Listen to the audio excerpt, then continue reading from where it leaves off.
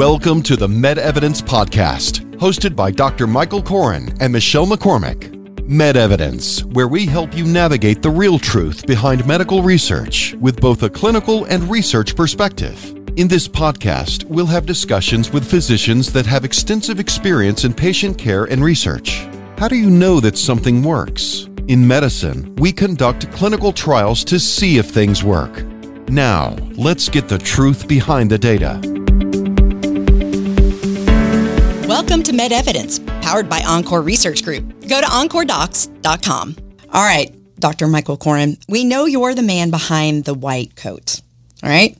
But what about behind the scenes? Tell us about JCCR, Jacksonville Center for Clinical Research. Well, thank you for asking, and thank you for that plug. So Jacksonville Center for Clinical Research was started in 1997, and it was based on my interest in running a clinical trials organization.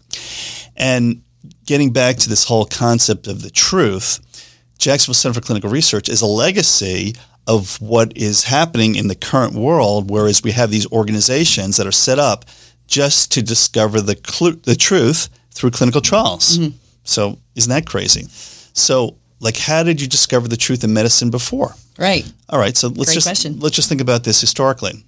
So back hundreds of years ago, we had progress and technology moved forward, but it wasn't based on formal hypothesis testing. So when the Wright brothers made their airplane, or cars were made, or going back even further, when people made discoveries about electricity and other things, or Columbus used dead reckoning to navigate so he can go to and from across an ocean and come back. This was all based on trial and error. So you tried something. If it worked, great. If it didn't work, you either died or fixed it. Figured it out, right. Yeah. So the Wright brothers just used trial and error. They had some wind tunnels and other things that they made up, but it wasn't based on formal hypothesis testing. So they didn't do experiments in the way that we do them today. And so it was more of a tinkering culture. And then in the early parts of the 20th century, the concept of hypothesis testing became well known and it became validated. And then ultimately, it had a huge impact on medicine. So starting in the late 50s, early 60s, we started to do clinical trials, which is a manifestation of hypothesis testing. And let me make sure everybody understands why that's important. So, in the time of Galen, he would try something, and if you didn't drop dead, it worked. It worked, right? And you tried it twice, and you didn't drop dead, and it really worked. And you tried it 3 times, and you didn't drop dead. Oh my God, it's a miracle. And it became a truth. Right, that became a truth. But and maybe I'll even grant to you that if you tried this tree bark, by the way, aspirin came from tree bark, and that works. Mm-hmm. So he would probably prescribe some bark that was chopped up, and he gave it to his patients, and their headache went away, and that actually probably did work. But what you never knew is that would that work in everybody on average? So even if somebody tried it and it worked, or tried it didn't work, they can say the truth for them was it didn't work for me, or it did work for me. But you didn't know if it worked for the public. Mm-hmm. And believe it or not, we didn't know that until the 20th century. So you use something like digitalis, which was used for hundreds of years before it was proven to have some efficacy. People are using it. They actually used it initially for edema in the legs because it helped the contraction of the heart and helped push out some of the extra fluid. So there was empiric observation that this herb it came from the foxglove plant, and this herb was able to help people with edema. Mm. And we knew that it worked for some people. They got it. Their edema went away. Other people, they took it and they died. It didn't work for them. But we didn't know if it worked in general. And that wasn't studied until 250 years later. Mm. And nowadays, we have these enterprises that study these things using hypothesis testing so that we know the truth for the population. And these enterprises are called clinical research organizations, and they could be at academic universities, they can be private like ours, or they can be some government mix or private partnership, et cetera, et cetera. And what has happened over the years is that the demand for this hypothesis testing and this truth discovering process has grown tremendously for a couple of reasons. And one of them is from a regulatory standpoint. So, 50, 60, 70 years ago, the FDA would approve products with relatively little information. 100 years ago, FDA approved products just because you registered them. Mm. And it was only basic safety information was required, starting back in the 1930s, 1940s. And the actual data that showed something worked wasn't even required until the 60s. Believe it or not. Yeah. And then in the 60s, some early successes. So one of the most important clinical trials that was done was with birth control pills, which were first approved in the United States in 1960. And that had a revolutionary effect on our culture, of course, and was a breakthrough. But the first product that was approved based on about 100 women. That's it. That was it. I think the researchers made it look better. They said, we said we have 10,073 menstrual cycles that we studied. So it sounded like more, but it was actually 100 women over about a year. Okay. And we didn't even know if those women had sex. They weren't necessarily looking at that. So, but the bottom line is that we approved, the FDA approved a very, very important product based on very limited data. But that would never fly nowadays. So I'm a cardiologist. I do a lot of things in preventive cardiology, and there's been a huge change in the amount of data that's required to prove something.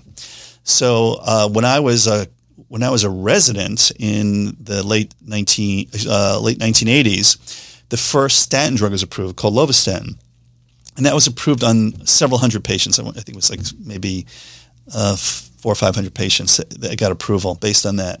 And back in those days, there was a lot of concern about the safety of the statins. And when we first got lovastatin, we were really excited that we had a drug that really lowered cholesterol significantly. But we had to do all these safety checks like eye exams and thyroid function tests. And before you could even prescribe. Well, as we were using it, yeah. There was some talk about doing sperm counts on men for these things, all these crazy things that we were asked to do to show the safety. Well, nowadays, all that gets embedded in the enterprise before a product gets out in the market. So between 1980s, late 80s, when lovastatin was approved, to the early 90s, when atorvastatin was approved, Lipitor, they went from a few hundred patients to 3,000 patients. Significant difference. Right. So there was an increase in the amount of data that was required. And that's when I cut my teeth in clinical research during that period of time, and actually was very privileged to be part of the atorvastatin development program early on. And I learned a lot through that development program. And that was one of the first major drugs that required significantly more data to get an approval. So again, went from a few hundred to 3,000. But between the early 90s, when atorvastatin was ultimately approved in 1997, but it was being developed in the early 90s. Between 87 and 97, there was this increase from a few hundred to 3,000. And then by the early aughts, when rosuvastatin or Crestor was approved, they went from 3,000 to 10,000 patients to get it approved. Wow.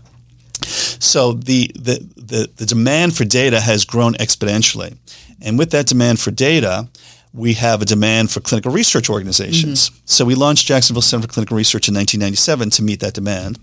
And it was a unique model for the time, and still I think fairly unique, in that we were able to get a group of physicians in the community to participate in clinical research. And these were all really smart, a lot of academically trained physicians. They were mostly in private practice, but still had an interest in research.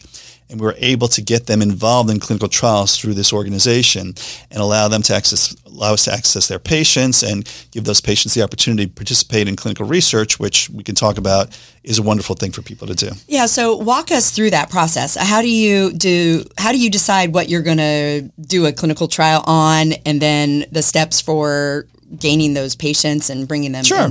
And so that's what we do. So again, the enterprise is built based on this need for data. And that's grown. And just to finish the point, for the COVID vaccine studies, they needed 40,000 patients. Yeah. And we were a big part of that. We provided hundreds of patients for those studies. So getting to your question, we have a team that will look at the studies that come our way. And we're pretty well known in the industry. We are asked to participate in many, many trials. Other trials we are interested in scientifically, so we reach out to the companies involved, or the government, if it's a government-sponsored trial, or whoever it may be, who's sponsoring the research, and say that we're interested.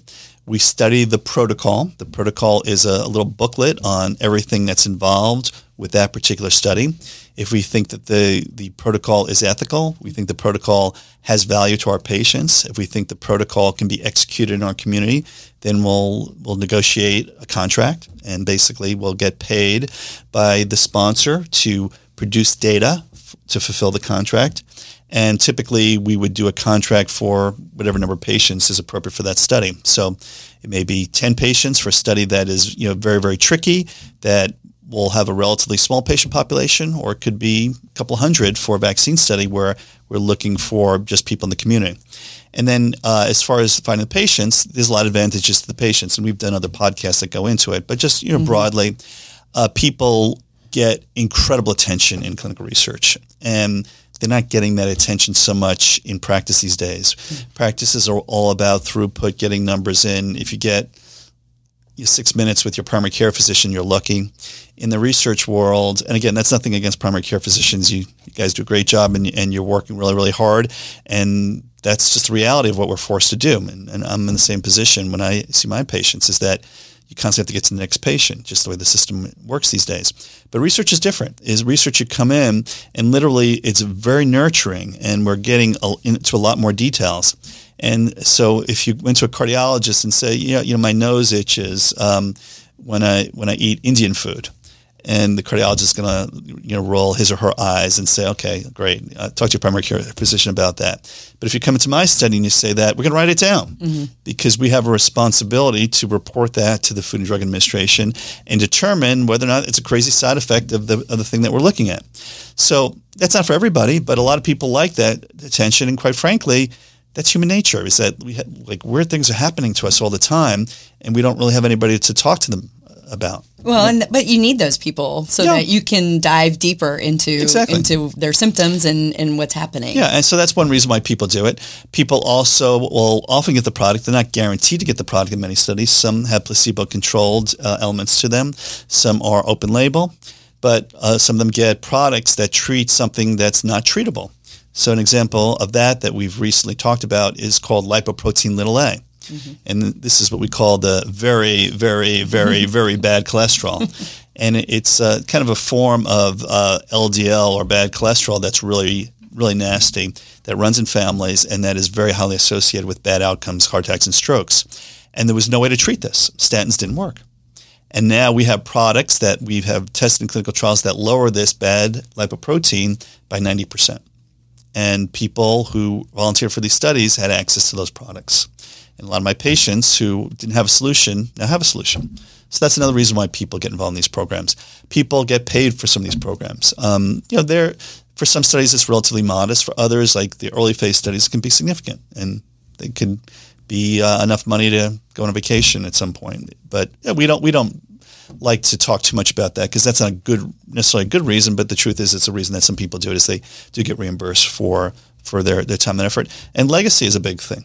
A lot of people want to do something so they can give back. They want to do something so that their kids and grandkids will get some benefit from their experiences. So that's a huge driver for a lot of patients. And then a lot of people want to be part of our team.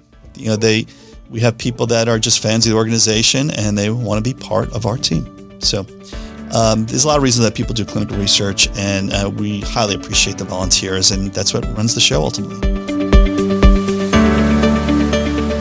I'm your host, Michelle McCormick, and we want to thank Dr. Michael Koren for his clinical and research perspective behind the science in this episode of Med Evidence, the truth behind the data.